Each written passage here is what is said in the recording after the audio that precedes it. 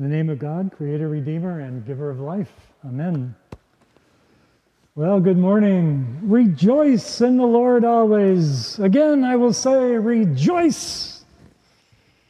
For hundreds of years in the medieval church, on this day, the third Sunday of Advent, these would be the words that you would hear on this day, the first words that you would hear. Rejoice in the Lord always. Except it would be in Latin. Gaudete in Domino semper, iterum dico gaudete. You would find the clergy dressed up in pink vestments. Dean Nathan has put on a kind of a pink face mask for today. I'm sure pink vestments would make many clergy very happy. And we would see the altar decorated with a pink frontal, and there would be a pink candle in the Advent wreath. The idea was that there would be one Sunday in Advent where we could just lighten up a little bit, be a bit more festive, upbeat, because, you know, if you haven't noticed, Advent can be a pretty dreary season with lots of penitential readings and lots of opportunities for priests to scold you, which, you know, can be pretty fun for the clergy, but kind of a downer for everyone else. And if you think Advent is a little dreary now, you should have seen it before the 9th century, when Advent was 40 days long, just like in Lent. They finally shortened it to just 4 weeks, but even so, it can be pretty dreary. So anyway, at some point, they decided to lighten it up by dressing in pink and commanding everyone to rejoice, whether they felt like it or not. So rejoice! Come on, let's see you rejoice. Well, if you're anything like me, you're thinking, really? Always rejoice? Because, you know, I don't know about you, but there are some things happening in the world right now that I'm not super happy about, right? Like the fact that we will soon lose as many people to the COVID virus as that died in World War II. That many thousands of lives would have been saved and still could be saved if our president and his followers would simply respect science. Meanwhile, that same president has left no stone unturned in his quest to deprive millions of Americans of color, mostly, mind you, depriving them of their vote without a shred of evidence for what they claim. Let's just be clear about this, and in my opinion, every single preacher in America of every political party should be speaking out about this shameless attack on democracy by our own president. So no, I'm not super happy about a lot of things these days. But this is what I love about this crazy religion of ours. Whenever I really dig into the Bible, I'm always surprised by something I hadn't seen before. In this case, it's this, and let me get a little bit nerdy with you for a second here. The Latin word for rejoice is gaudete. The Greek word, though, which the New Testament is written in, is chairete, which shares its root with the word charis, which means grace. In other words, when we're talking about joy in the biblical sense, we're not talking about our mood. We're not talking about how we feel as we doom scroll through the New York Times, or how grumpy we are when we haven't had our first cup of coffee in the morning. We're talking about a state of grace. We're talking about a kind of joy that arises from grace. We don't talk about that word grace very often these days, but we should, because it's a huge part of what the gospel is trying to communicate. It's a word that's used to describe Jesus in John's gospel. We have seen his glory full of grace and truth. It's the word used to describe Mary, Hail Mary, full of grace. It's the word Paul uses to describe his experience of God. By the gift of grace, he says in Ephesians, we are rooted and grounded in love. We are given to the power to comprehend the breadth and the length and the height and the depth. It's the word Paul uses to describe the love of Christ, which surpasses all knowledge. It's what he says it feels like to be filled with the fullness of God. This grace, according to those who have experienced it, is not something we earn. It's not a badge of honor given out to heroes of the faith. No, first of all, it's a state of being given to all of us simply through the gift of being itself. We know it in our bones. We feel it like a dim memory sometimes of a golden state of unity. And once we've tasted it, that's all we ever want from God. Which is to say, it's a kind of bliss. A bliss that arises when we become conscious of our connection to God and when we find the courage to trust that connection completely, above all else. It's a kind of joy that wells up in us as we let go of our egos and our attachments and our constant striving over what we think we want. It's a kind of joy that emerges on the other side of ego's death.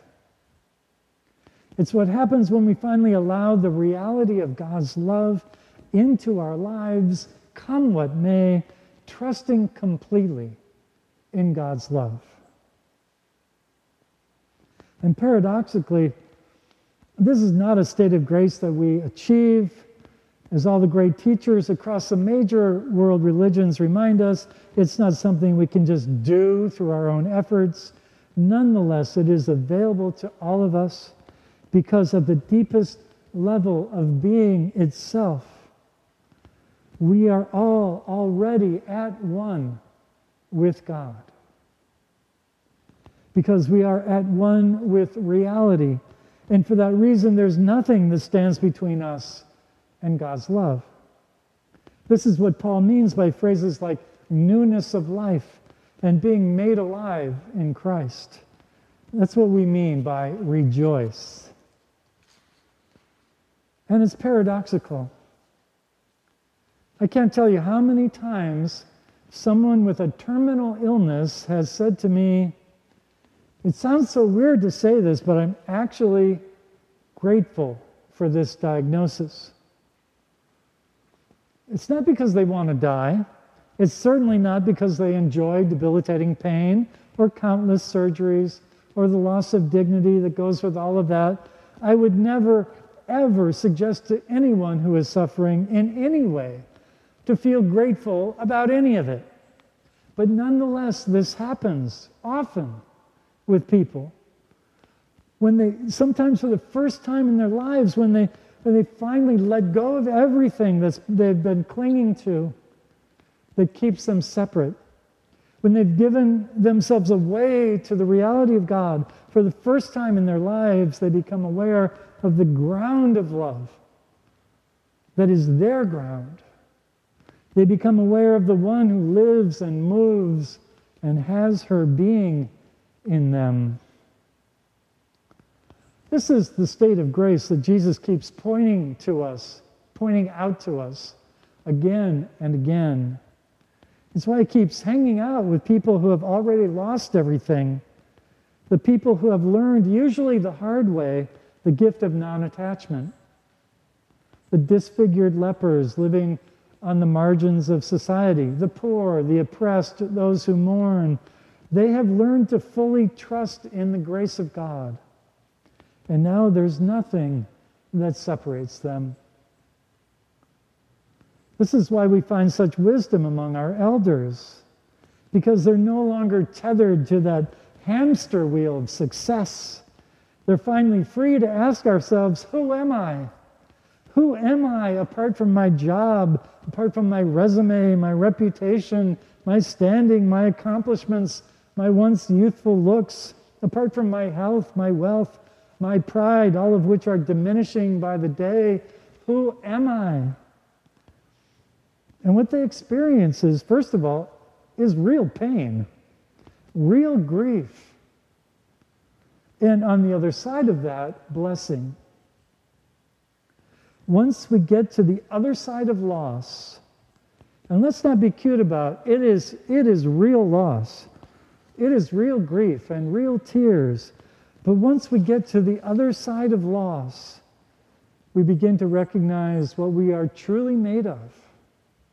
We discover the treasure that does not rust or fade. Finally, we find that sacred, paradoxical capacity to rejoice in all things.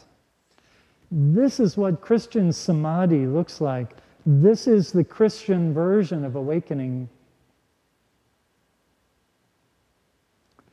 Blessed are they, Jesus says in the Sermon on the Mount.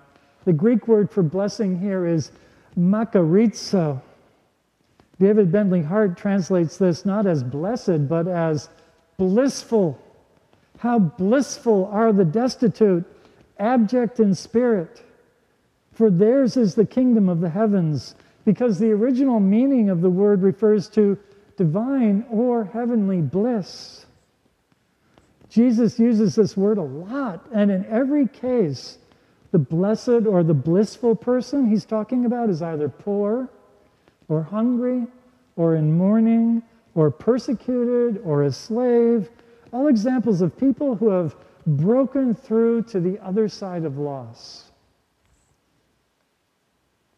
And Jesus uses that word to describe one other kind of person, the disciple, who has finally perceived the central truth of his teaching. Blessed are the eyes of those who see, Jesus says. Blissful are those who hear the word and keep it. And so, my brothers and sisters and non-binary spiritual siblings, rejoice. Rejoice in the Lord always. Again, I will say rejoice. And if this little sermon has, despite my best efforts, still failed to cheer you up, I'm sorry, and I feel you. At moments like this, all I can do is remind us of the words of that anonymous 14th century author of The Cloud of Unknowing. He says, there will be times when you'll think you've lost God. Your affections will feel cut off from, and here's that word again, grace. Your affections will feel cut off from grace. But don't get too upset. Don't let yourself be afraid. Even though you seem to have good reason, instead, trust our Lord with all your heart. Remember that God is never far from you. Soon God will search you out again and touch your soul more intensely than before, and you'll feel the warmth of God's compassion and contemplative grace. God will come, I promise. God will come very soon when the time is right, and when God comes, you will be set free. The Cloud of Unknowing. May it be so, Lord Jesus. Come to us now into our broken open hearts. Come to us even now, good Lord. Come in the darkness of this Advent winter. Come and set us free. Amen.